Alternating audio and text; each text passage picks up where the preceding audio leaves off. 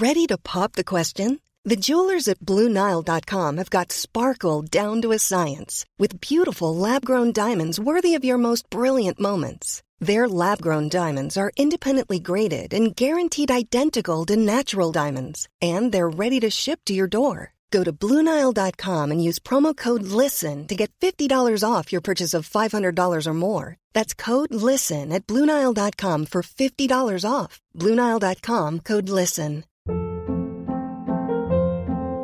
Hold up. What was that? Boring. No flavor. That was as bad as those leftovers you ate all week. Keke Palmer here, and it's time to say hello to something fresh and guilt-free. Hello Fresh. Jazz up dinner with pecan-crusted chicken or garlic butter shrimp scampi. Now that's music to my mouth. Hello Fresh. Let's get this dinner party started. Discover all the delicious possibilities at HelloFresh.com. Life is full of awesome what-ifs, and some not so much, like unexpected medical costs. That's why United Healthcare provides Health Protector Guard fixed indemnity insurance plans to supplement your primary plan and help manage out-of-pocket costs. Learn more at uh1.com.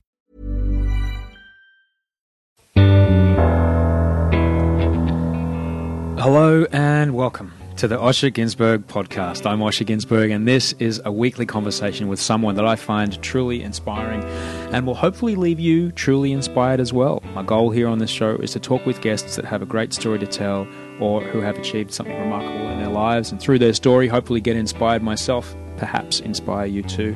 If you like this show, if you've been liking the back catalogue, if you've been enjoying the episodes, please do me a kindness, pull your phone out your pocket or your bag or pick it up however you're listening to this podcast and click share on the app that you're listening to this on, and just tweet out a link if that's for you. If you could do that, that would be really good. That's the way I get the word out about the show. I don't really do any other promo for the show, and that would be the best thing you could do for me in return. So thank you very much to everybody that tweeted through the link. If you could, if you want to go one extra thing, if you want the bonus plan, if you could go onto the iTunes store, leave a rating in the podcast app, that would be super duper. Writing a review, that really helps what I'm doing today. So thank you very, very much. Today on the show, my guest is actress, writer, and budding producer Jess Tovey. She's remarkable. You may know her as Belle on Home and Away, even though she hasn't done that job for a while. But she's on the show today. She's amazing. I'll tell you more about her in a moment. What's going on with me? Well, thank you to everybody that tweeted through the week. Yes, I'm being very honest with you on this show, and yes, I was doing it quite tough last week. This week's a little better, but it's still a lot of work. My guest today on the show is on a completely different note, on an up vibe. A fabulous Australian actor by the name of Jess Tovey. On Twitter, she's Jessie Liz, Jessieliz. She's on Twitter there. You may know her, she was Belle on Home and Away for a couple of years, and she really cemented herself as a cornerstone of the popular kind of zeitgeist for many years, and now she's on Wonderland and working very hard on many other films. She came to visit my apartment in Bondi last November, so it's a bit dated. You'll hear me talk about stuff as if I don't know what day it is, but it's because this is 4 months ago. She came over for a cup of tea and a chat, and I was immediately struck by just how driven she is. You're going to get so inspired by this woman. She's got a solid practice. She's got a vision and a desire for what she wants to do, and her ability to execute this vision, it just seems inevitable. I won't lie, it was a great pleasure to chat with her. I enjoyed the back and forth of our conversation, and we explore all aspects of her career, from what it was like being Belle, Australia's darling on Home and Away, to what it was like to watch her own funeral, the state of script writing in Australian drama, and we also talk about creativity and even why she enjoys living in a share house so much. It's interesting. While I was revisiting this, because I haven't listened to it since I recorded it, I was just so struck by how clear her vision is. I was just so inspired by what she's doing and what she's setting out to do. So, and I'm going to tell you, you will be as well. This is some good stuff. So enjoy this. Come sit on my sofa in Bondi and come get to know Jess Tovey with me.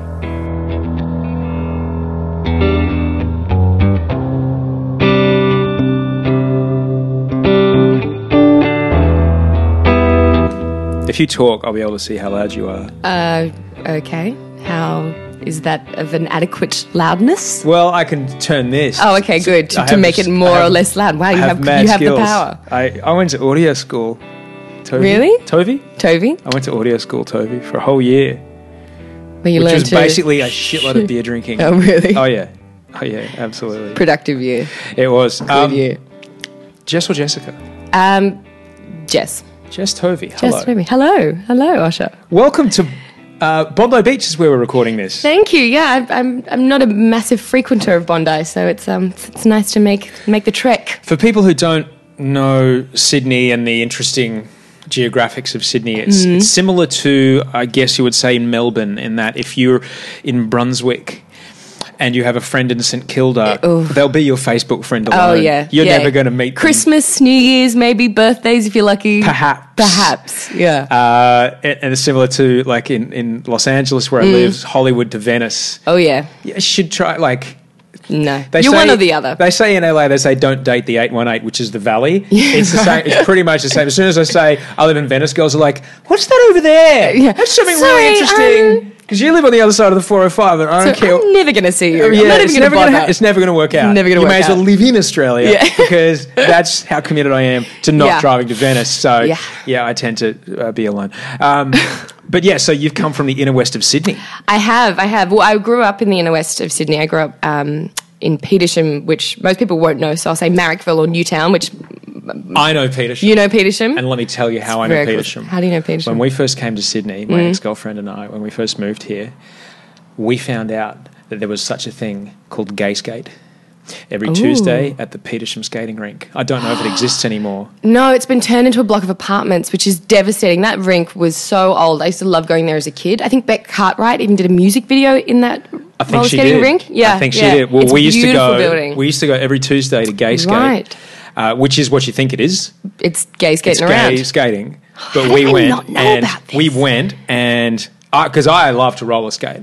Right. Roller derby wasn't around really, and so it was me. It's back in now. My ex-girlfriend and just a whole lot of gay men. Awesome. And it was Kylie Minogue. It was the summer that Light Years from Kylie Minogue had come out. Light Years? No. What was that disco one with spinning around on it? It was that record. Yeah. And Michael Jackson's Off the Wall was pretty much all they played. And it was... What a raging Tuesday night. It was the shit. Yeah. It was... Did you have like a special uniform, like little shorts and knee-high socks? Or I still had really long hair at that point. Oh, okay. I still had really long hair at that point. The only thing is that I had my quad skates, all right, which they were really awesome. They were yellow wheels, blue, with a yellow swish up the side. That's very cool. For speed. It was 2000 totes. Yeah. For totally for speed. It was 2000, so I was wearing the regeneration of flares, which was in at the time.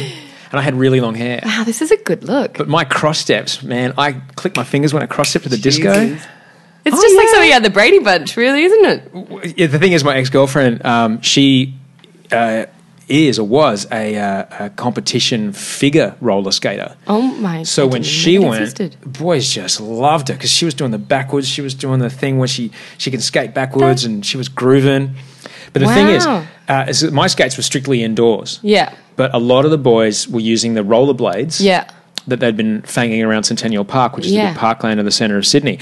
And a lot of the grease from the tyres of the road get onto their wheels. And so when that comes onto the skating rink, just out of nowhere, there'll be the auto grease on the and I would fall over. Like I'd come around the corner, like fully like leaning into it in mid-disco, stride, and then, totally. On your ass. On my ass. Great. Anyway, so Petersham holds a special place. Well, I'll be proud of that now. I'm sorry that it's a block of flats now. Yeah, and then one of those awful 24-hour gyms. But Petersham, I mean... The creepy ones with the cameras and no attendance? Yeah. I think those ones, where you have tokens to get in and stuff. But there's still all the old Portuguese charcoal chicken shops and cake shops and that have been there ever since I grew up. So it hasn't actually changed that much. So I like going back there. Well, welcome. I'm very glad you could be here. Our mutual friend Jet Wilkinson, who's will be or has been a guest on this podcast. When am I going to do her? I'm going to do her soon. So she has been a guest on this podcast. She introduced us, and she's fantastic. And I'm just really grateful to have you here because you're, you hold a place in Australia's heart. That's such a weird thing. But to you hear. do. Okay. Because you're familiar. Okay. You know, you're familiar. I know, which is strange. You're familiar to people, and you're on the cusp of this. Things are about to kick off, and I just wonder, do you feel that? Because even before Jet said I should talk to you on the podcast, I knew about. Oh, hang on, something's happening over there. Yeah, it's kind of strange because I'm a pretty open person to those that know me, but I'm an incredibly private person. I don't really kind of go out to events. I mean, I wouldn't consider myself in the social eye, but I am aware. I've kind of started to notice that being just a teen TV star is no longer the label that there's, it's nearly 9 years of work in the industry, that label is getting taken over by something else, which is has a lot more longevity. So I'm nervous about that. But it's really exciting because I've done a lot of work in the last few years, but haven't actually had any work out on air or in cinemas. And it's kind of all coming out in one go, from Wonderland to 3 films I did last year that all will kind of come out back to back. So, yeah, it's a little nerve-wracking. Thanks for bringing that up. I feel really good about that. Well, I wanted to know because, so often in my job, which is often talking about people like you on air, I don't do that job anymore, but I did do that job. It would be like this person. All of a sudden, holy goodness, where did this person come from? And I often wondered, does this person, are you aware? Like, how does it manifest? Do phone calls come from overseas going, we're wondering if you're going to come for pilot season. We're really interested. We'd love to take you around. Well, I think that's what, for me, it's very different. I look at friends of mine who I'd, maybe did Home and Away with, people like Chris Hemsworth, that literally just happened overnight. He'd only done Home and Away, and then all of a sudden he did Star Wars, and then he did Thor. It was kind of one of those amazing... Star Trek, I think it was. Oh, Star Trek, sorry. Star Trek, the opening scene of Star Trek when he played the Kirk's father. dad. Yeah, Kirk's dad. But for me, it's been very different because I haven't ever really had this great desire to go to LA. I've been quite happy to just slowly cultivate a career in Australia. And that's just kind of been lots of little bits and pieces. So I guess it doesn't really feel like it's skyrocketing for me because I've been kind of chipping away at this for, as I said, my entire adult life. Well, it always is chipping away, and it always is. There's that line of if you stay ready, you don't have to get ready. So you'll stay the same, but opportunities tend to kind of hockey stick in a way. They tend to kind of increase in a massive way, and certainly in the back of these 3 films that. And I'm feeling that. I'm noticing, the way that I'm. The kinds of things that I'm invited to, or the things I get to go and audition for. How's it changed? Tell me. Well, no, I mean, I would never really. A few years ago, I was kind of more going in for television, and now I'm, getting more invites for features and for more American work, or so that kind of has changed. But I think that has a lot to do with, to be honest, with age. I think a lot of. Because you're so old. I'm so old, all of 26. 26. I mean, you should really. No. But I mean more that, a lot of kind of, especially females, and males as well, kind of start out on shows like Home and Away. And a lot of them kind of disappear. And so I think a lot of people in the industry often do wait to see who can, change the way that they're looked at, who can change their appearance, who can prove that they can do other kind of work. And so often it takes a few years, I think, before the industry goes, okay, no, you're here for keeps. You're sticking around and you are capable of other things, not just that one kind of genre. So I think that's what I have been doing for the last few years, is just trying to find jobs that are really different than that, and prove that I'm not just a girl from Summer Bay, that I can do other things. I do want to talk about that. Can we talk about that? God, I have very happy memories. There's no negative thing about it whatsoever. Yeah. I think it was the best thing I ever did. Except that Belle died. Well, there's a little negative, but there was something that was kind of perfect to me. I remember when I got told that they were going to kill her off, and I was really happy that that's the way she was going to end. It felt like the way to wrap up a period of my life. I want to get to that. Let's get to the start, because I often wonder, like, it was when I was doing Idol, and we would see 5,000-10,000 people waiting in line for this shot. Yeah. I used to think to myself, this must be what it's like when the Neighbours people audition. Because if you get on Neighbours, and it's essentially the same. There's a top 5 every year. There's like, suddenly a cousin's come to visit. Or, hey, the new family's moved in. And if you play it right, you can turn that into gigastardom. Yeah. And so I'm wondering, like, was there a lot of pressure? The urban legend goes as you walked out of high school and onto set. I did, yeah. And that was, I think that's why... How did you even hear about the audition? How did it work? Well, this is why I think when I know so many other people who are kind of really into fame or going to things, that was just never where it was for me. I'd been acting since I was 6. After school, I went to Performing Arts High. It was my hobby. So much that my parents wouldn't let me get an agent because they thought that they didn't want me to not finish school. But I did a play in the summer holidays for free at the community theatre in Newtown of 7 Little Australians, and an agent came to see me in that and wanted me on the books.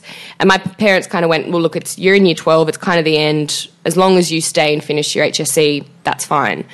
That's the end of grade 12. It's the big score that you get at the end of grade 12. Yeah, exactly. After that, and I kind of said to them that at least in the near future I wasn't planning on going to uni, so this is what I wanted to do.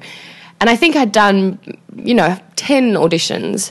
And in September, I got an audition for Home and Away, and I got the role about 4 days before I started my final exams. Started filming during my exams, and then exams were over and I was on full-time. So it wasn't this, I hadn't been plugging away at auditions for years and years and being a child star. It was just kind of fate. But like I said before, timing. It was this thing of like staying ready so you don't have to get ready. You were ready when someone saw you. Yeah. You didn't have to work up to that. And I'd been doing it for so long as literally probably since high school, 4 or 5 days a week I was doing drama. How often do they audition for this show? Does it have an intake like once a year to set it up for the I guess there's a kind of quota that, as someone dies, they generally get ready to bring someone else in. So there's always roughly about 15 main cast at any given time, 5 guesties, and that changes. Do you remember the day of the audition? Because I used to go to it. Yeah. I was fascinated by the audition process when I first met my ex-wife and going through pilot season. I'll never forget, I was like, can I come with you? She's like, really? Mm-hmm. It's really not exciting. I'm like, no, I'm really interested. Yeah. And we would go and we would sign in and then go, and some completely disinterested person with a headset. Yeah. So I go sit over there. We'd walk into this room and my ex-wife's a beautiful kind of brunette Middle Eastern woman, must have fighting skills, must have, can handle a gun. They've all been in the army, so she could. We walk in the door and there's 22 women who look exactly like my ex-wife. It's like, why? Yeah. Why even bother? Yeah, it's, the good thing, I guess, at least in Australia, there's obviously a lot less people going for it, especially in that age bracket at 17. So there's a smaller pool that you're up against. Did you read Belle is that who you're reading? Yeah, I was reading Belle. And I think I'd been into that casting agent once before when they had to recast Beck Cartwright's role. And, I was 17 and went, there is no way I'm going to get this. But I think that kind of allowed them to see where I might be able to fit in that family. And so when this role came up, they went, no, we actually think this is perfect for Jess. Wow. And I do remember the last audition. There were 3, so the last callback, and it was the day of my mid-year drama assessment, and I came to the casting with all this makeup on, and she pulled me, the woman who was directing the casting agent pulled me aside and said, get all your makeup off. This is you playing a homeless kid. Go into the bathroom. I think you could get this, and I'm telling you what you need to do in order to get it. And that last one, I had to do chemistry reads with Shani Vincent and Mark Furs. And I think there were maybe 5 of us girls that day. So it was, and you kind of knew that the odds are actually in your favour if you can nail this. And I remember getting the phone call about 4 days later and just dying. I was in the back, my parents' backyard, and just like huddled outside. It was about 5:30 on a Wednesday, and just jumping up and down and screaming. And I think I went out for gelato that night with a friend. God, it feels so long ago. But yeah, it was kind of the first. I don't think I really understood what was about to happen, because I auditioned for Belle as a 6-month part as well. And when I got the phone call to get the job, she said on the phone, it's not 6 months anymore, it's 3 years. And so that I hadn't been prepared for a 3-year job. I was just prepared for like a little guestie. So yeah, it was a complete and utter shock that I just went, wow, that's that's me to 21. I know now what I'm doing up until the age of 21, which is kind of a strange thing to think of at 17 years old. Not if you're going to university, you know what you're doing till 21. Well, that's what I said to my parents. I said, look, so it doesn't matter I'm not going to uni because it doesn't matter what I get my HSC because by the time I get out, I'll be a mature age student. I can do whatever I want anyway. And as well, you may as well be going to uni because essentially what you're going to do on that show, and we'll talk about this, but I've done a day on a show like, I've done 2 days on a show like that. It's relentless. And it's just non-stop. The best just training. Without a doubt. Yeah. You're in the woodshed every day. It's like an apprenticeship. And it's funny, even on Wonderland, because we've got about 2 weeks left of filming, the amount of times in my career I have heard people say you can pick someone who's come out of a soap because they're meticulous with their continuity. They hit their mark every time. If someone gets in the way of their camera, they'll find a way to move to get in the shot. They're so hyper aware of everyone else's job because you have to on soap because it's so fast paced. You're shooting 19 minutes a day where Wonderland shoots 8. So, you've got to be switched on all the time. And 3 years of that is just the best training for any actor, I think. And so when you get on a movie set, you're like, straight away you can find your key light, exactly where your eye lines are, you know where to cheat, you know exactly how it works. I remember I had to, in the film that I finished, which comes out soon, big, intense emotional scene. And because of the way the camera was, they got a bit of sticky tape and stuck it to the edge of the camera and said, so that's who you're talking to. That's where we need you to deliver this really passionate kind of speech, and thinking, thank God for Home and Away because I'm ready for this, ready to, cry and scream at a little bit of masking tape on the side of a camera. Gaff has emotion. It does, Jess. It does. It also depends on the colour and the smiley face that they draw on it. Gaff is a lot like the Force in Star Wars. It has a dark side, it has a light side, and it holds everything together. Oh my God, that is a great dad joke. Who told you that one? I don't know. I used to be a roadie, so I know a lot of gaff. I know a lot of gaff. Awesome. I know a lot of. I can use gaff, and I can make pretty much with gaff and a coat hanger. I can do pretty much anything. That's you're like MacGyver. Well, without the mullet. Without the mullet. No, not anymore. I might have had a mullet for a while there. I don't know. Yeah, I might have. So I've got to know, like, my 18th birthday was just a ridiculous beer fest. What's your 18th birthday like when you're on Home and Away? Well, I turned 18 only about 3 weeks after I got the job. So it was still high school friends in my parents' house in their big backyard in Petersham.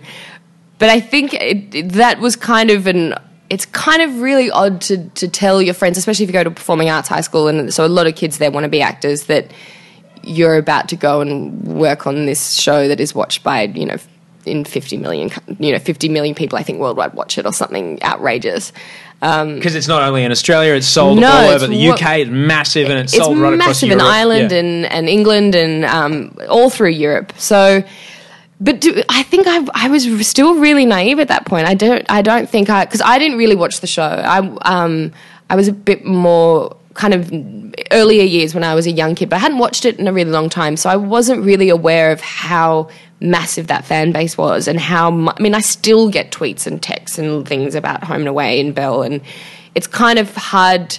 Unless, you're standing there at an autograph signing and there's thousands of people waiting for your signature. I couldn't comprehend that at the age of 17 or on my 18th birthday. I wish someone would have warned me because it really does. It was a real shock and a real adjustment through those years. Now, the thing is that when I'm on telly, I'm me. Yeah. But when you're on telly, you're being someone else completely. Yeah. Do you find people... They get very confused. Yeah? Yeah. I think a lot of people do understand that you're an actor, but I've certainly had people come up and cry to me as if, they know my character, or tell me that I'm a bitch, or can't believe that I did that. And I'm going, but it's not me. It's not my job. And it's kind of strange, especially a show like that, which is 5 days a week. So you're in someone's lounge room every night. They feel like you're part of their family. They feel like they know the ins and outs of your life. And to try and explain to someone that you're, in the middle of breaking up with your boyfriend at the cafe and now is really not a good time to ask for a photo is, there's a very fine line of trying to...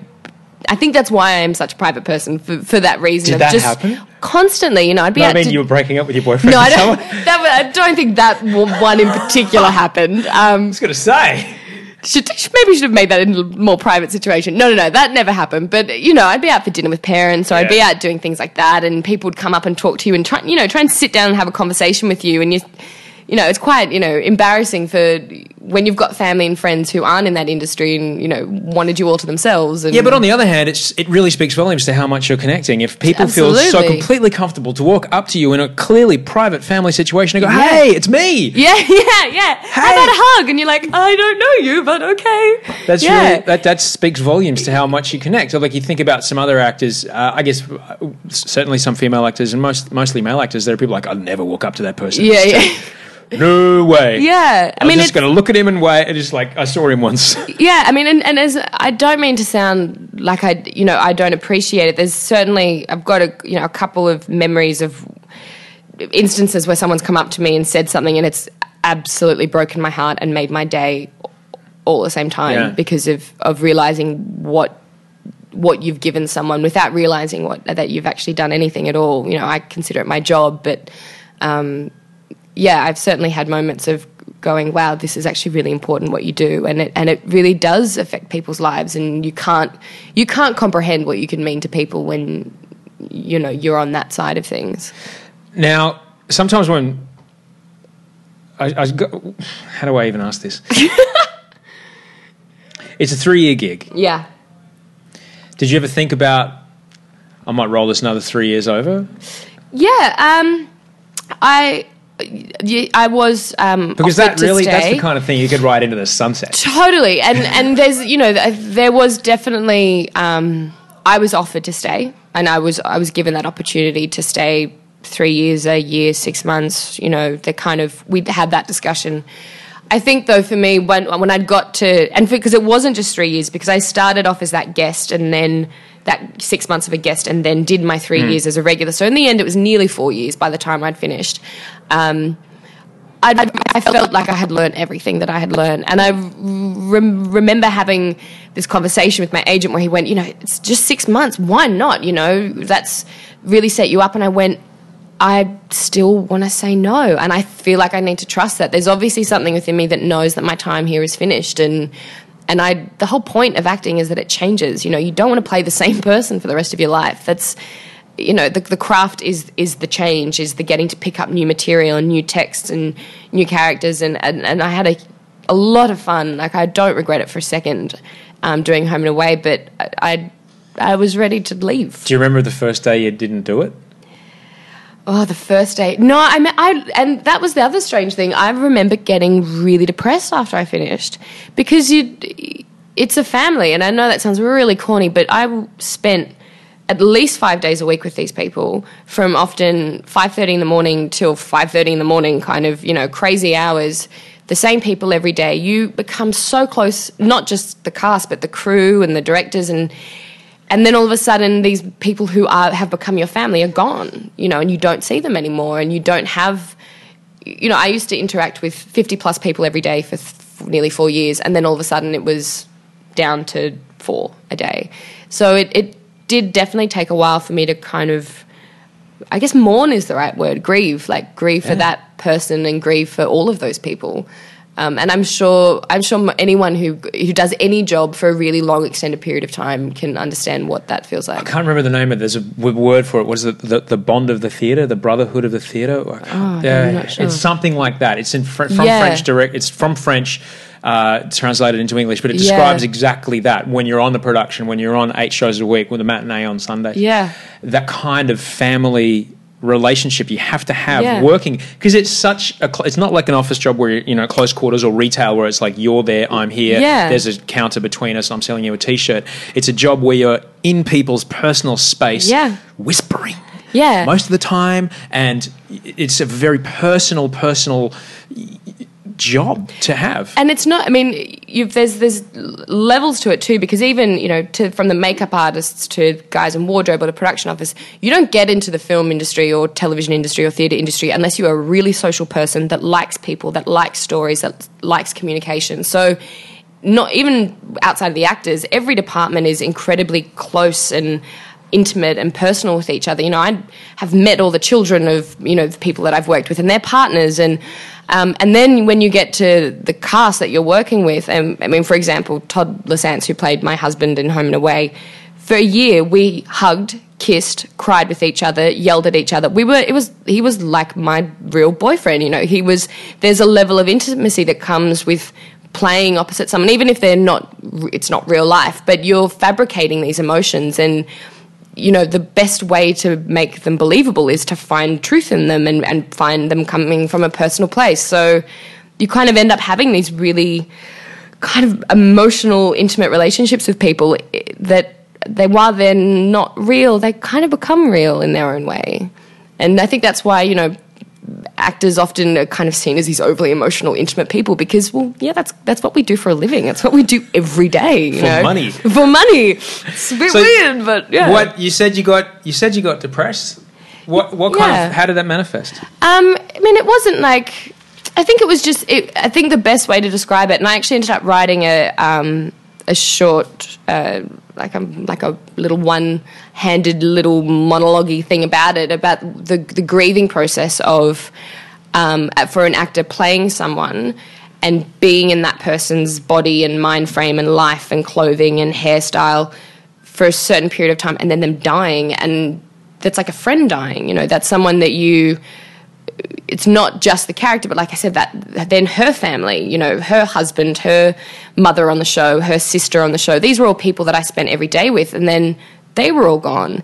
And I remember watching, because obviously I wasn't there when they filmed it, my funeral episode and it was, I wept like a baby, because to watch people I love cry, talking about me, looking at photos of me, it was quite traumatizing to watch that, and realizing that for them, even though they were acting, they shot that right after I left the show, so those tears came from a place of missing me, and just these it's a really emotionally weird thing that we do. It's kind of amazing. I've never met anyone that's got to watch their own funeral. Oh, it's really bizarre. It's that's what the short script I wrote about was an actor having a wake party, which is what I did with my family. We watched the funeral episode with all my family and friends. We all wore black as if we went to a funeral. And just, how kind of the emotional roller coaster that you go on to be at your own funeral. It's a really weird thing. I don't suggest it for anyone. You are probably one of the few people on earth that's done that. Yeah. Only because you're talking about the other actors in the scene, as just to describe, and two of my exes are actresses, so right. I've had this discussion quite a lot.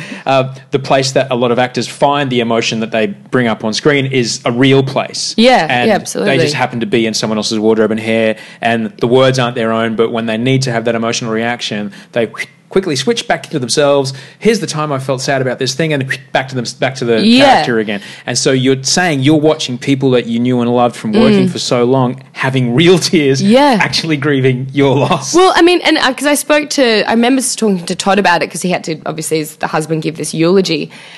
And he was saying, you know, they were in a real church, and there's a real coffin there, and there are real photos of me up on the wall in this like creepy montage. And he was like, and you had just finished working on the show, and we were such close friends. He was like, there was no acting required. It is so easy to access that when you're surrounded by people in black, all crying, and there's a coffin right there. Right. You know, it's a really weird job that I do. So, but you just mentioned there, which is, you know, we were talking about this before we rolled tape. I don't have tape anymore. The digital age. Shows how long I've been doing this. We were talking about creating content, and you mentioned that you wrote. Are you writing much?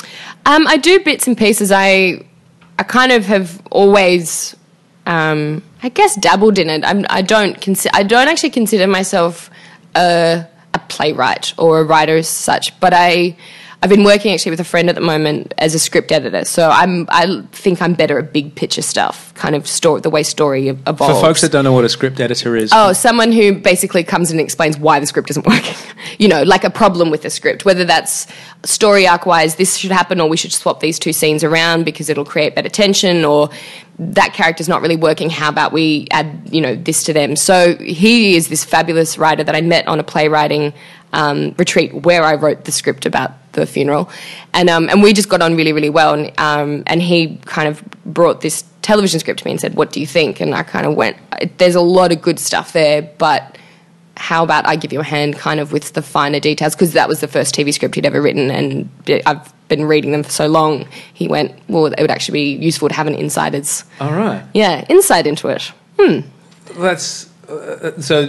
But as far as writing, as far as creating your next role or writing roles for yourself, well, that's kind of the thing that I have plans to do after Wonderland wraps up in a couple of weeks, is to spend time in a production office with a producer. So basically, I want to take Claudine Carvin's job and become an executive producer and be able to be a part of the creative process. I mean, I love acting, but I do find it sometimes when an actor to me is they're like a hammer or something. They're just a tool in the making of something, but they don't really get to... Don't tell the actors that. They're the most important. They're the most important people.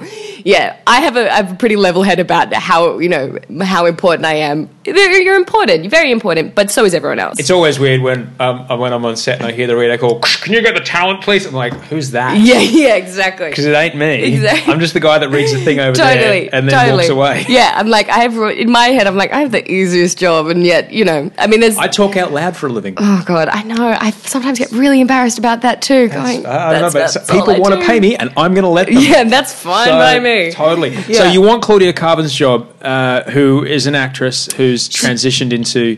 Yeah, she exec produces her own work, and I think the whole... I mean, obviously I don't want to take her job, but I really admire what she's done. Model yourself after her, yeah. I want to be Seacrest. I mean, the guy's incredible. Yeah. I've kind of watched her career and go, there's someone who obviously has been working for so long in that industry that she does have all these other skills in understanding how shows get made and how story works. And so there obviously came a point in her career when she went, I've got all these skills and yet I'm only getting paid for this one. I want to be able to do that too, or I can see how this show could be better.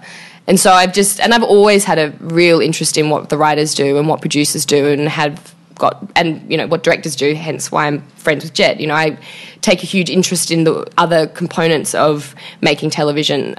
So it's just kind of always seemed like a natural thing that one day I would do this. And I guess now coming up to a decade of being in the industry, I'm like, okay, I think I'm ready to, start putting my hat in that side of the room. Is it also about, I often say that I'd rather... I started this podcast because I was sick of sitting around getting asked to dance.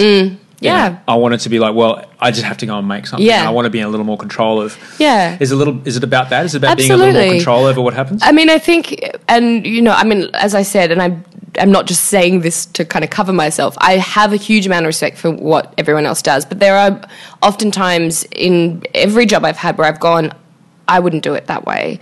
And that's not to say that my way is better, but the fact that I am looking at it from that perspective going, I wouldn't direct it that way, or I don't think that she would say that, or I wouldn't have made those choices, and going, well, I should put my money where my mouth is then and actually become someone who makes those decisions. I mean, I look at a lot of films and televisions that I love and a lot that I think aren't very good, and I go, well, I can sit there and complain about the way that, maybe certain shows are going down, but it's much better to be someone who's actually going to go, all right, well, how about I become the person that's part of the change that, fixes that. And I look at the kind of revolution that's happening in television overseas, and I feel like Australia needs to jump on that train because it's steamrolling in America.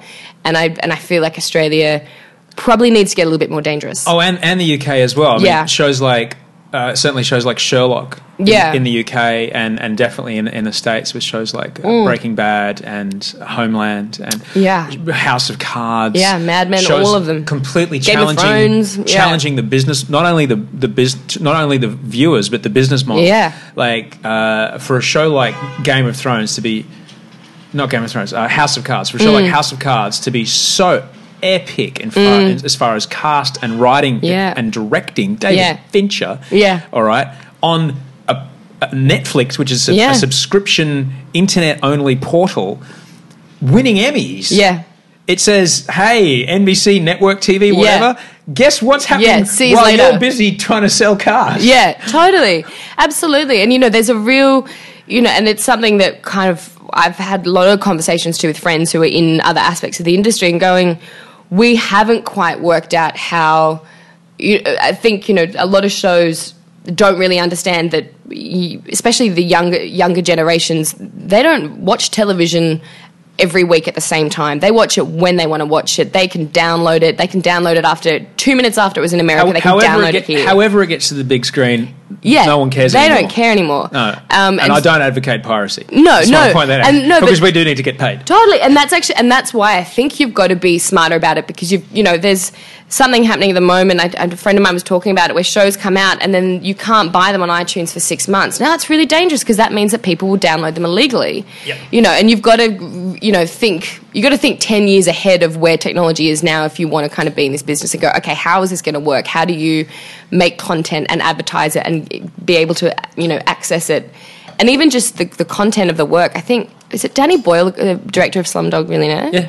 He was talking about how television now that's where all the film writers are going, because it's so much more dangerous, because all the kind of big companies that are making cinema are becoming so safe that, unfortunately, it's turning into this, I think he called it the Pixar generation. Mm-hmm. So everything is this very family friendly, and none of it's kind of gritty and confronting. And so that's where now you find gritty, confronting work in television. And so that's why you've got all the great actors, great writers, great directors going to television, because they can make whatever they want, because they can sell it online and they can sell it privately, or, and it's really... Hey, I'm Ryan Reynolds. Recently, I asked Mint Mobile's legal team if big wireless companies are allowed to raise prices due to inflation. They said yes. And then when I asked if raising prices technically violates those onerous 2-year contracts, they said, "What the f*** are you talking about, you insane Hollywood ass?" So to recap, we're cutting the price of Mint Unlimited from $30 a month to just $15 a month. Give it a try at mintmobile.com/switch. $45 up front for 3 months plus taxes and fees. Promo rate for new customers for limited time. Unlimited more than 40 gigabytes per month. Slows full terms at mintmobile.com. Ever catch yourself eating the same flavorless dinner 3 days in a row? Dreaming of something better? Well, HelloFresh is your guilt-free dream come true, baby. It's me, Keke Palmer. Let's wake up those taste buds with hot, juicy pecan-crusted chicken or garlic butter shrimp scampi. Hello Fresh. Stop dreaming of all the delicious possibilities and dig in at HelloFresh.com. Let's get this dinner party started.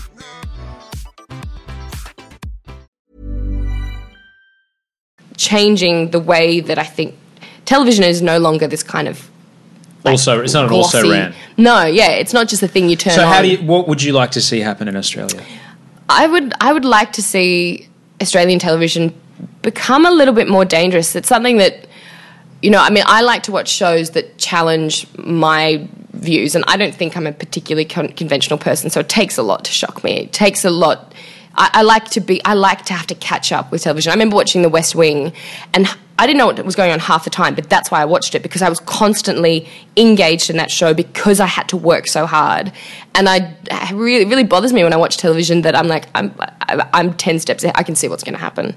I don't think that's why people tune in to other worlds. They like to be trying to, pick all the pieces and put them together. I think that's why Game of Thrones is so successful, because it's a different world. We have to work really hard to keep up with all these names and places and people and wars, and there's this whole... It still allows for a lot of imagination in our minds, as opposed to television, where it's all there for us and it's just really accessible. All of this is well and good, but I don't know, just from where I stand, I don't know, maybe you would know this more. It seems that while we seem to have the machine in place for giving actors in Australia this chance with Neighbours, with Home and Away, with shows like Rafters, with like just regulars and procedurals that we're just like, okay, here's a wood shop. Yeah. You can go, it's like Swimming Squad. Yeah. You just go every week and you just get better and better and better. Where is that for writers? I could not agree more with you. Because ultimately these people can only talk other people's words. I could not agree more with you. I was saying that to someone the other day. I was like, I really hope that someone creates a NIDA, an AFTRS, a VCA, a WAPA for writers, because I think writers deserve that as well. Writers are so important. My mother's a writer. I have the utmost respect for writers, and yet I don't think people realise how important their job is, and often I don't think actors understand how important their job is, that unless you kind of have these, a place to cultivate creativity. And I think that starts in our high schools, the fact that, I was very lucky I went to Performing Arts High School, but I think the creative arts is below maths and it's below science in the way that we view it. The way that we fund arts in Australia is, I think, kind of shameable, and we don't put an importance on the arts, and so therefore people don't fund, writers, and then they complain when they don't like the books that are coming out or the TV shows that are coming out. It's like, well, I don't think as a culture really support the arts. Clearly we've got excellent writers because we're still managing to whack out 5 episodes of whatever every week. So clearly there are people doing this job. I'm no disrespect whatsoever to the writers who are working in Australia, but I can only guess that being a working writer in Australia is a tough gig. Oh God, yeah. And they work so hard. I mean, the expectation to pump out content, especially, on a show like Home and Away, is just ridiculous. There's not... I mean, I'm sure... I worked on a film last year, and the writer, who's a very award-winning writer, Christopher Hampton, I think he spent, on and off 10 years writing this screenplay. Home and Away writers would be given the breakdown and you're expected to pump that out in a month. Like, it's probably less while you got this other job and while you're doing this. So the kind of time given is so short in television that... I mean, it's amazing that they can manage to interweave 5 different stories, 12 different characters at all.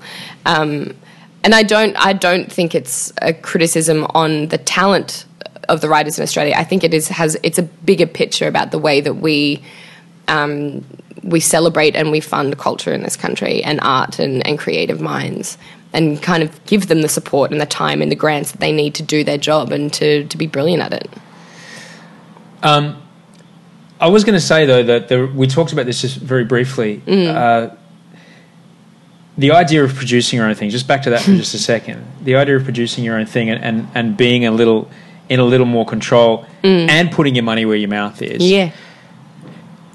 It is kind of dangerous because you can say, hey, I'm going to do this and fly it at the flagpole and no one comes. Totally. Or I could be absolutely terrible at it. I'm very aware of that, but... I don't know. I think I spend a lot, because I've spent, 8, 9 years, well, and even younger as a child, kind of being, I guess, directed by other people, kind of stand here, do this, this is, what you're wearing, this is... I'm okay with that, and I understand the usefulness of that role, but it's frustrating. It can be deeply frustrating, and the older I've gotten, the more I've kind of realised the people that I admire are the ones who probably fell on their ass 10 times before they got anywhere. That in order to be good or to be great, or, you have to be able to fail and be willing to fail. You can't succeed without failure. And I think maybe it was when on the Yumi's podcast talking about it doesn't matter if everyone loves it, it's just about creating it. Mm-hmm. That there's something remarkable in the art of just doing it and not expecting other people to love it and not doing it for that reason, but just doing it for yourself to be able to say that I made this, that I built this, that I wrote this song, even if it's crap, and saying that it's only crap to someone else doesn't mean it's crap to you. There's lots of art, television, music that I don't like, but other people love it, and that just because I don't like it doesn't mean that it's bad. It's just not my cup of tea. I don't think that there's any one book, film, song that everyone in the universe would agree is perfect, Call Me Maybe from Carly Rae Jepsen. Oh, well, that is a standout. I'll take that back. Without a doubt. Without a doubt. James Hetfield sings that song at night to his kids, I'm sure. Oh. Possibly the perfect pop song. Possibly one of the more perfect. Awful song. It's amazing. Really? It's amazing. It's a perfect pop song. I'm dead set. Oh, wow. Because when I started working in radio... This is hilarious. When I started working in radio when I was 20, I at the time was playing sometimes a 5-string bass, sometimes a fretless bass in a contrapuntal funk metal band. Yeah. We had a flute player. If the song was in 7, it was probably not weird enough for us. Okay. Like we were... Yeah, you're eccentric. We were weird, man. Yeah. We would still make it funky in 7/8 time with a bar of 15 and then another bar of 7. That's what we were doing. And then I went to work at B105, which is all about, and it's all for one. It's like Bryan Adams and Celine Dion and a lot of Richard Marx, who is great. And initially I was quite resistant to it. Yeah. Initially I was like, oh, it's pop music. Blah. Yeah. And then I thought, hang on a second. This is someone's favourite song. As much as I love Primus or Jane's Addiction, this person loves this band, and in fact, by the evidence at hand, way more than I do. Yeah, yeah. And who am I to say they're wrong? No, and that's And when it comes to Call Me Maybe, I could go and form a band and wear skinny jeans and dress in a certain way and play a gig to 5 people who dress the same as me in a certain way, and it's like I'm speaking to people who want to listen, who know me. But if I can write a song that a 6-year-old girl, her 12-year-old brother, her mum, that mum's brother, the grandma, the guy who's driving the bus, all love. Yeah, that's an accomplishment. To paint with such a broad brush is super difficult. Yeah. And I just hats off to anyone that can go number 1 on billboards. Like and that's mass market. And that's what I meant in in saying it's not my cup of tea, but I have a huge amount of that's why I don't believe that my opinion therefore deems something good or bad. Right. And to me that is the reason of the success of things like Home and Away and Neighbours, is that pop music? It's pop music of television. We would have 5-year-olds come up and ask for autographs, and we would have like 75-year-old old like grandpas. Yeah. The kind of range of people that would in secret would admit to watching that show. You went, okay, so call it what you will, but this is tapping into something for everyone. And that's really hard to do. Dirty secret. I watch Home and Away. I've got way dirty secret. I got way more dirty secrets. You wouldn't believe the amount of like the 25-year-old guys who'd like come up and be like, "No, I really like your show." Like, because you're really good. Hot chicks. Yeah, totally. Like smoking running around on the beach. Oh, just on the beach again. Oh, I'm just in a bikini. I can't believe you said that. So awesome. See, like I said, something for everyone. Thought about it. So awesome. Oh God. All right, I'll ask you.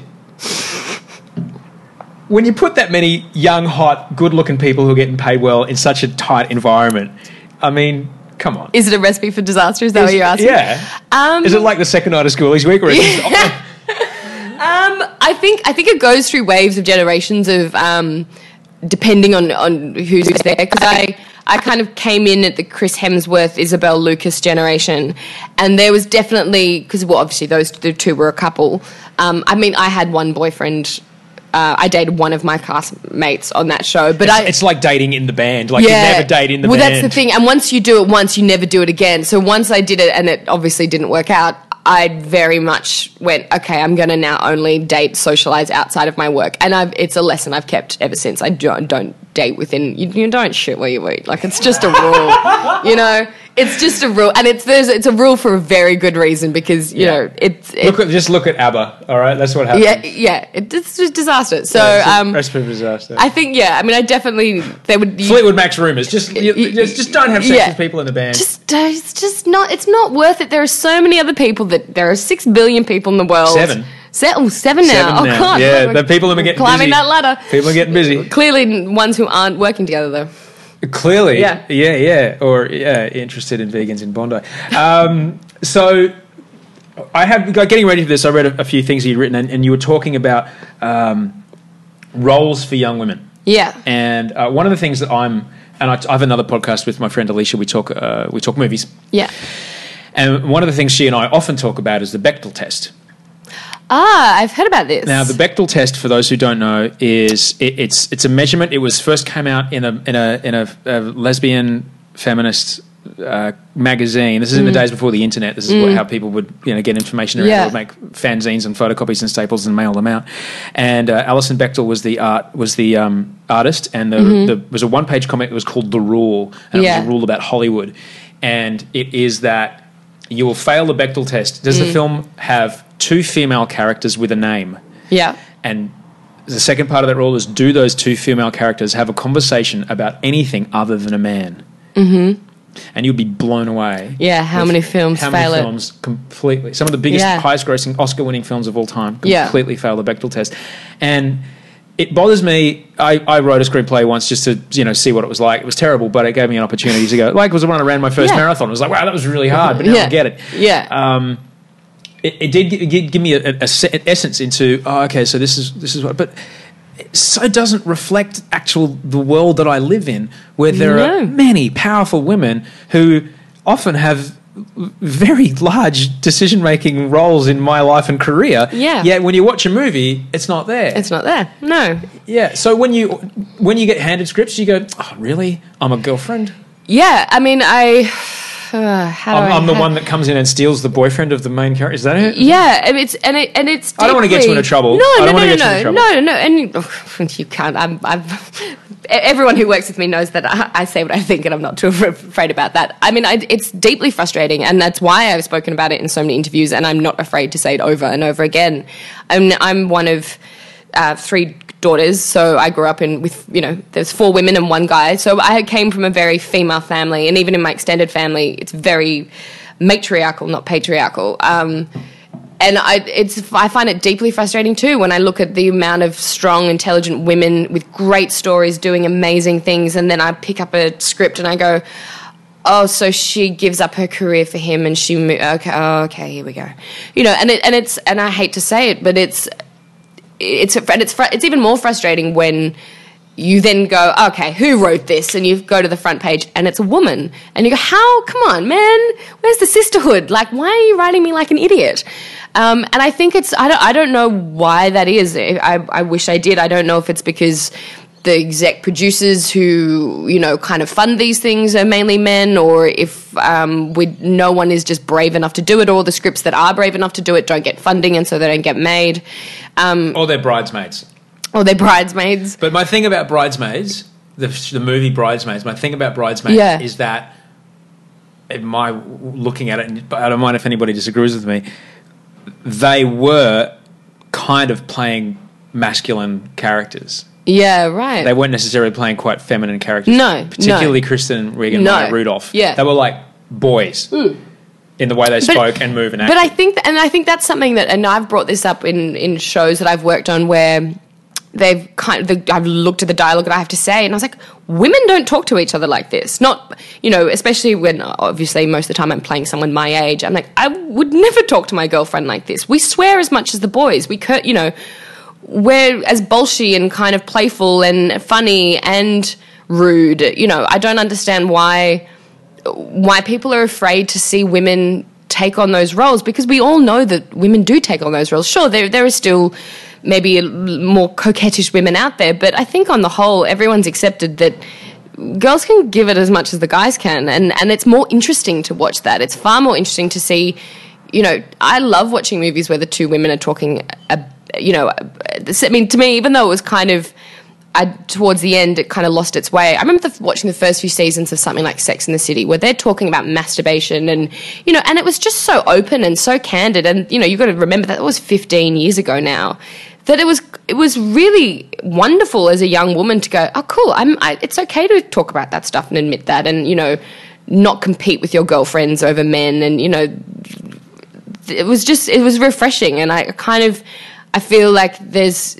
every now and then something comes out like Girls where it happens again, but then it just, but that's 1 in a million still, which not sure why. But she is, I haven't really followed up with the second season too much, I'm afraid. And that might speak to a bit of, I don't know what's going on in Lena Dunham's life. Right.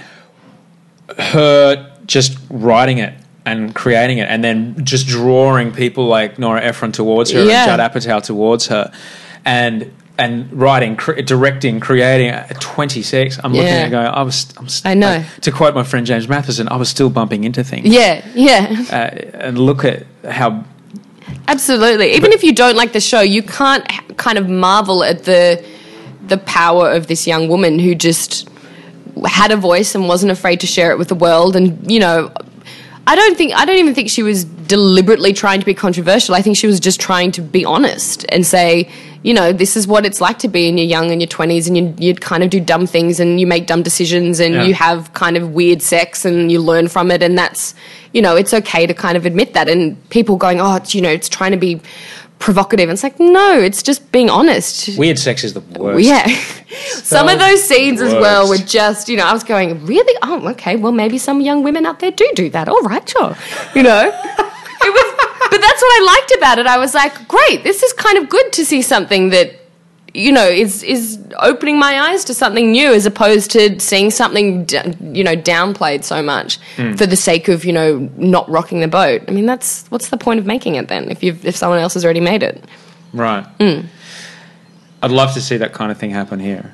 Yeah. You know, I really would. I think when the start of like cable television came with things like Love My Way and Tangle, I feel like it is starting. I mean, I think those shows, when you finally kind of get away from the need, as you said, to advertise a car or Macca's or, you know... Television's expensive, man. Yeah, you've got to make money. Absolutely, and you've got to be able to... Exactly. People are going to want to watch, otherwise there's no point. Yeah, you might as well make a YouTube video. Yeah, but that's the kind of brilliance of what will happen, I think, with, you know, a rise in you know... they're starting like webisodes and things like that, is that you actually are opening these avenues for people to be a little bit more kind of wild and creative with the kind of ideas of shows. But there's also, in my view, I would love to see, say for example, ABC's iView or the 10 Play platform where I work at Channel 10, to put content up solely on those platforms, little 5-minute, 10-minute things. Yeah. Like to develop, say for example, you could develop a short, even a soap or a comedy or something. You could just develop it in 5-minute chunks. Yeah. And then you can get metrics. You can see when, people are into this part or that part or whatever. And then by the time, and then they're already in-house. You don't have to go and then acquire them from their YouTube channel that has 1 million downloads a week. You can go, all right, you're already in here. We're developing you, but we're just not going to put you. There's so many more layers to it now. There's so many like possibilities. I mean, I think 10 did do that with Offspring. They had a little spin-off called Nurses, which was about the two nurses who I think was during their first season, and they made these little webisodes that were just about the two of them, and they posted that on the website. Perfect. Which was just such a great kind of way to have this, just something. It was just, I think they kind of just did it for the fun, between them. But there's the possibilities are kind of endless now that you have the internet and what that can open up, that I think it will change. It's just I think it just kind of takes the generation to turn over. It's the great level, because the thing that works, the thing that gets views is the things that connect. Yeah. And that's it. And it's no longer, only the people that get picked get to make it. Yeah. Picked by a network, picked by a television or film production company, or picked by a director. It's like, on my phone, I can edit and shoot something and upload and host something today. But if I have nothing great to tell and if I'm not connecting with my audience, it won't work. Yeah. So that's the thing that is the key. Is like how can you connect? Because now it's totally open. Well, yeah, and it's constantly changing as well. I think you have to be really on the ball in order to be able to keep up with it. I had a friend who made these webisodes called Danger 5, and then they got picked up by SBS and made it onto television. But it was just something that they did for fun with their friends. I think, one of their fathers directed it, and they all just were mates who acted in it. And, that's just kind of the power of a good idea and people who love what they do and just work really hard. And it connected. Yeah. And they made it. And brilliant. I'm sure early it might have been, a little tricky, but they had enough time and space to develop it. And then it came along and there's an audience, and they built an audience, and then, and they built this kind of like internet fan base, underground culty status. And, so I think, and I do think that just, as it has always kind of happened, the guys girls who are a bit younger and maybe a little bit more tech savvy are kind of finding new and different ways to do it. So as time progresses and they become the ones who are, ruling the television stations or being the producers, you'll see this stuff kind of steamroll and pick up momentum. No, I don't think so either. Within 5 years, I think. Yeah. Once I like to think, once internet speed equal or surpass analog television signal, that's it. It's over. It's a very exciting time. It's a super exciting time to be creating content. You've made television, and you've, like you said, you've been working very hard on films that you say you've been a little out of the public eye, but you've been working. Yeah. But now all these films, the process takes quite a while. These films are just about to hit. About to hit. And I think there's one film that I really wanted to ask you about. The film, it was originally called Grandmothers. Yeah. And then it changed names a few times, and now it's called Adore. It's now called Adoration. It's changed again. And I think in America, in America it was Adore. Here it's Adoration. It was two mothers somewhere. The original title of the story that it's based on is Grandmothers. There's two mothers in their early 40s, mid 40s, and they've got studly hot sons. Yeah, and they, of course. Yeah, and they fall for each other's sons. Yeah, but come on, being in that movie with There were some heavyweights. It was in that ridiculous, and that was kind of what was so. And I don't, you know what? I don't know whether I would have been cast in that film had it not been directed by a foreigner, because she had she didn't care who I was. She didn't care what I'd done. She just wanted the person that fit the role the best. Well, I think, you know, having if it was an Aussie director, my profile might not have been as shiny enough or something. And I hadn't, when I worked on that film, I probably hadn't worked for maybe about 6 months. And so then to go from kind of being like, oh, I don't know when my next job is or what it's going to be, to, so you've just got a film with Naomi Watts and Robin Wright and Ben Mendelsohn, and you're like, oh, okay, all right. And just, I still kind of struggle to talk about what that was like, because in some ways it was incredible and kind of breathtaking, and then it was also just so normal, like every other job. You know, we all just sat around the catering table and chatted, and, you know, Naomi's kids would run up and come and have a chat with you, and Ben Mendelsohn would just, you know, make jokes and play music, and you're going, this is surreal. I used to play poker with Mendo. He's a very interesting guy. I have so much love for that man. Yeah, he was so warm and lovely. He's a lovely man. He's a lovely man.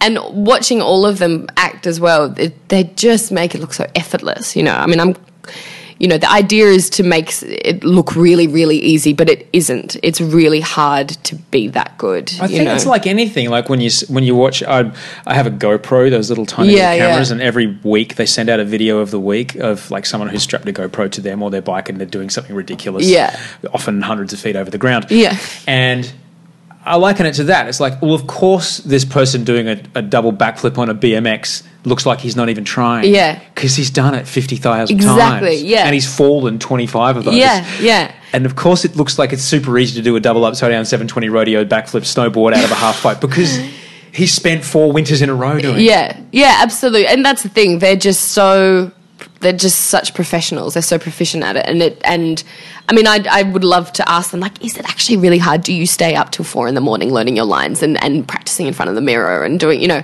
I don't know how they acquire those kind of skills. I hope by the time I'm, you know, in my 40s that I will be able to do what they do, because I certainly would go on set going, I don't know how I'm going to look standing next to you in this scene. Like, I don't have the 25 plus years experience on top of mine that you have. So I still haven't seen that film. And so I'm a little bit nervous about seeing that. It comes out next week, and I will probably hide in the back of a cinema by myself with a bottle of wine, crying, watching it. That's my plan. Good plan. I would say to you on that, I've been talking a lot about this on this show. Since I was a kid, I've struggled with anxiety, and so I've been kind of exploring fear and what fear is and things like that. And I came across, it's a classic of the genre. There's a book called Feel the Fear and Do It Anyway, which is a classic. And I would say to you that, and it's got 5 precepts that start the book, and just read the first chapter. But that as long as you continue to grow, the fear will always be there. Yeah. Oh, and you need the fear. Yeah. You absolutely need the fear. I relish in the fear, because otherwise I would stay at home and I would never... I'm terrified constantly in my work, because of working opposite someone who I consider better than me, or a director who terrifies me. But if I don't, then I'm not going to get any better, and I will just stalemate. That unless you have... And then that's what I meant about, you know, trying the producing thing or trying the writing thing, and, you know, I don't know, maybe I will be awful at it, but that's kind of out of my control, you know. And to you know, a life lived in fear is a life half lived kind of thing. There's no point in being on this earth if you're not going to, you know, fall on your ass a few times. Yes, that's a very good point. That's a very good point. Now, we have been here for some time, but I should probably let you get back to the inner west of Sydney. Oh, I can scurry back into my dark cave. Thank you. Where you live? Yeah. You live in a share house? I live in a share in Redfern, yeah. You live in a share house? I haven't lived in a share house in... I love it. Tell me about it. Well, I didn't used to live in share houses. I've only ever lived, for the first kind of from 18 to 22, 23, I lived either by myself or with a partner or with one friend. And I really kind of liked my own space and But then I started living with huge amounts of people. I live in a house there's 5 of us in this house. And I love it because none of them are actors, but they're all kind of fascinating, interesting creatives in their own way. And I have never gone to so many galleries or gone to weird art pieces or concerts or poet beats and all, this kind of weird, crazy stuff that happens in Sydney. It's just opened my world up so much living with people. And I think also, as I said before, I'm 26. There's plenty of time to live by myself or, married with children that, while I'm still at that age, I kind of think it's important to try as many different things as possible. It's nice to have that instant social life. Yeah. And to come home, and my job is very social, but I come home and there's always someone there and there's always movies going on or food being cooked or music playing or someone painting or someone designing jewellery or, there's just so much going on in that house. There's never lack of kind of, something to do or something to talk about. I recall my share house. I used to live with my drummer, his girlfriend, and 2 other people. And I always remember that the key to share houses is that it has to be architecturally correct. Yeah. And you have to have a good bathroom to person ratio. That's probably the one thing that this house is lacking. But in saying that, because we all have such kind of crazy jobs, we all have such different schedules, we've somehow managed to make it work pretty seamlessly. There's been moments though. Luckily, we also live next door to a pub, so if there ever is someone in the bathroom, you can always just run next door and use the pubs if you're really busting. So that's one positive. What about how do you defend your food in the fridge? We have we're a pretty sharing, caring kind of household. Everything, as long as it always, you can steal my thing as long as I can steal yours. Kind You're getting of into situation. a dark economy of back and forth. Yeah, we're a very sharing household. We've all also have known each other for a very, very long time. Okay. So I think that definitely helps. They're not strangers. How good is it to go to weird kind of performance art poetry on a Tuesday? So good. It's so good. And it felt kind of strange because I'm by no means a conservative person, but I just would never know about that stuff. Yeah. And it's not something that I would necessarily even go to. But because they're going, I'm like, oh, why not? I'm not doing anything. I'll come along.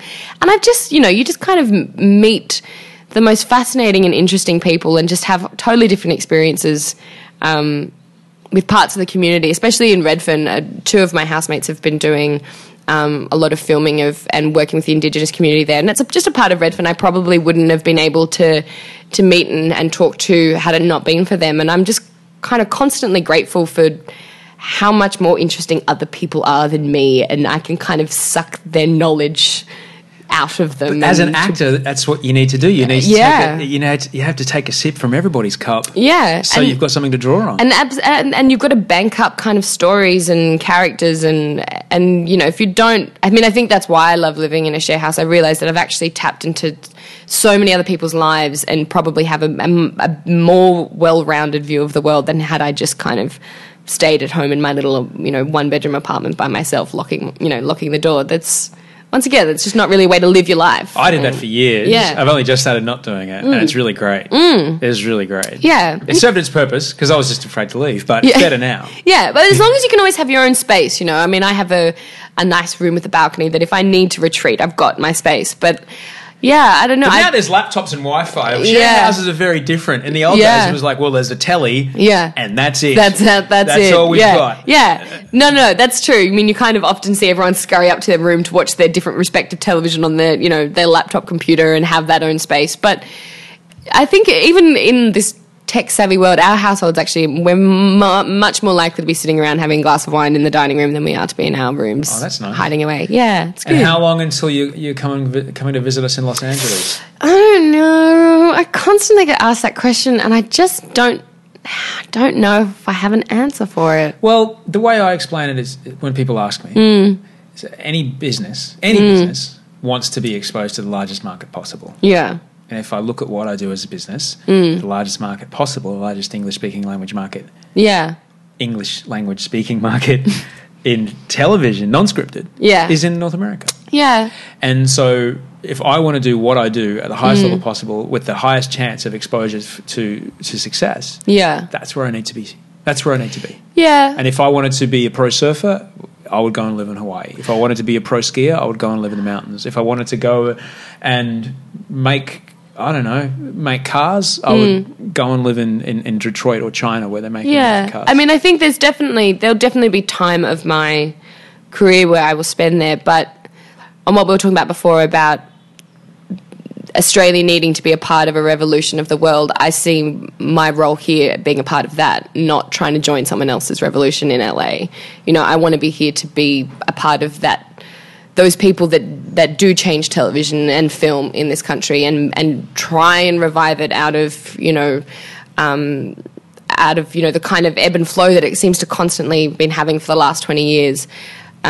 So that's really, I think now I want to be part of telling Australian stories. I mean, I would obviously go to America if the work was there, and I think I'll always kind of keep an eye out there. But I don't know. I do feel a sense of patriotism is not the word, but this kind of sense of this is my home, and I want to be a part of this creative industry and Australian storytelling. When you look at the European shows that have been developed for the American market, for example, Hostages and Homeland out of Israel and In Treatment out of Israel, there's so much of that is possible. Yeah. And The Bridge was the other big one. Yeah. Which they did an American version of. Yeah. So much is possible to do that. And I honestly, I agree with you. There's a lot of stories to be told here.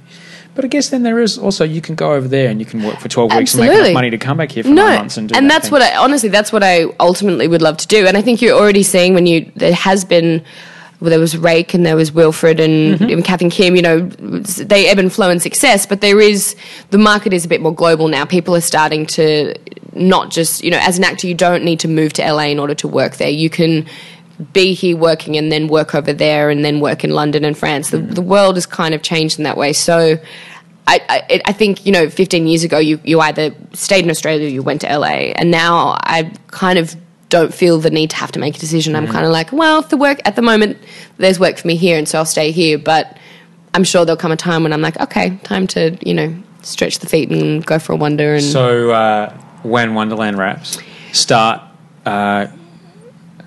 I don't know, pick 3 writers, pick 2 women and 1 guy, and just have them over for dinner every week. And they can be part of your first collective. You can be like Blue Tongue too. Yeah. You're like, but that's how it starts. Yeah. It's just, films aren't made by some magical process of producers and this person's job. It's just mates who find a way, and then a contract's written to make sure everyone makes money. Yeah. But it's usually just mates. Yeah. Well, one of the films that I did last year, and I did it because I was just kind of so impressed by these 2 guys. They owned an advertising firm in Adelaide and just decided that they didn't like advertising anymore. They wanted to get into filmmaking. Literally wrote a script with one of the other women that worked there in the space of a month and a half. Wow. Then called up all these actors, and because, I knew someone who had agreed to do it, I went, oh, well, that sounds like a bit of fun. And, because they weren't filmmakers, they kind of said, you can help us rewrite this. And we went there and we had this workshop and rewrote the script and then shot it in the space of 4 weeks, and they've finished it. And it's like, you just woke up one day and decided to do something, and within 6 months I had a film. Like, just out of sheer kind of brazen, why can't we? Why not? Why not us? And I was just so impressed by that. I was like, I want to be around people who kind of refuse to take no for an answer and refuse to wait for funding and wait for this, who just made it and just got a bunch of people to give up their time. But everyone wanted to do it. We went into it willingly, going, "Yeah, I love creative go-getters." Because that's infectious. Yeah, you're like, and you want to get around it. Yeah, and it spurs you then on to go, "Oh, I can do this. If you can do it, I can do it." Yeah. And so that's kind of, I think that having that happen over the last year that's where I've spurred into going, all right, okay, maybe it's my turn to put my neck on the chopping block. Let's see if I can. See, and this is why people have been writing things about you. Because you're all this. Yeah. You're not just that. Yeah. And that's the key. And that can only build as well. I think doing these things and taking these risks actually teaches you more about yourself than you probably even knew was there. I'm excited for you. Oh, thanks. You're getting me excited about it too. I'm like, yeah, unreal. Go home now. I'm going to take your photo. Okay. Thank you so much. Thank you. This has been really great. Oh, great. I'm really grateful you came. I'm glad I came too. How long have we been chatting for? A while. Oh, God. Jesus, once you start, can't stop. Unreal. Let's do it. So there she is. That's Jess Tovey. She's on Twitter at Jessie Liz, JESSIELIZ on Twitter. Send her a tweet. Tell her you heard her here.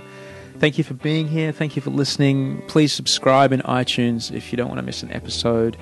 Thank you again very much to everybody that tweeted through the week. I'm taking it slow. I've got my work to do. I'm doing it one day at a time. Me and my team, the various collaboration of people that help me make sense of what goes on between my ears are all we're all working on it together, which is good.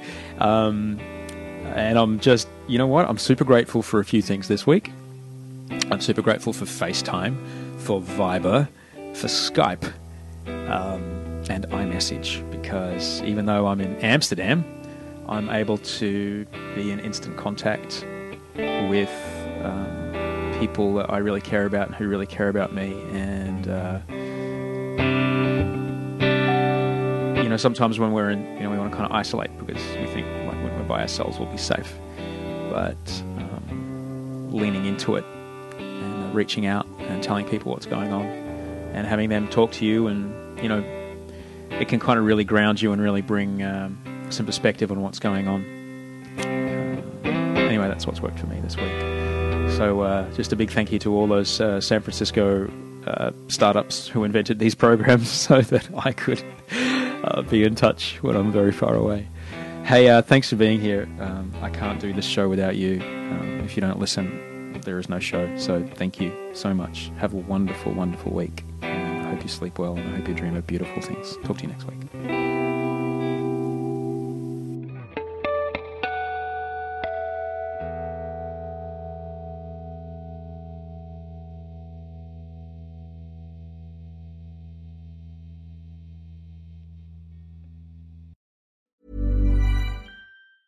Ever catch yourself eating the same flavorless dinner 3 days in a row?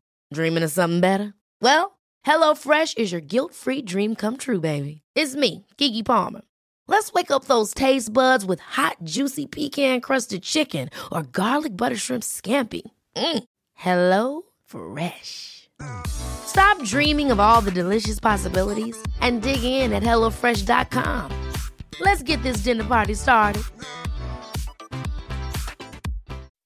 When you make decisions for your company, you look for the no-brainers. If you have a lot of mailing to do, Stamps.com is the ultimate no-brainer. Use the Stamps.com mobile app to mail everything you need to keep your business running with up to 89% off USPS and UPS. Make the same no-brainer decision as over 1 million other businesses with Stamps.com. Use code PROGRAM for a special offer. That's Stamps.com, code PROGRAM.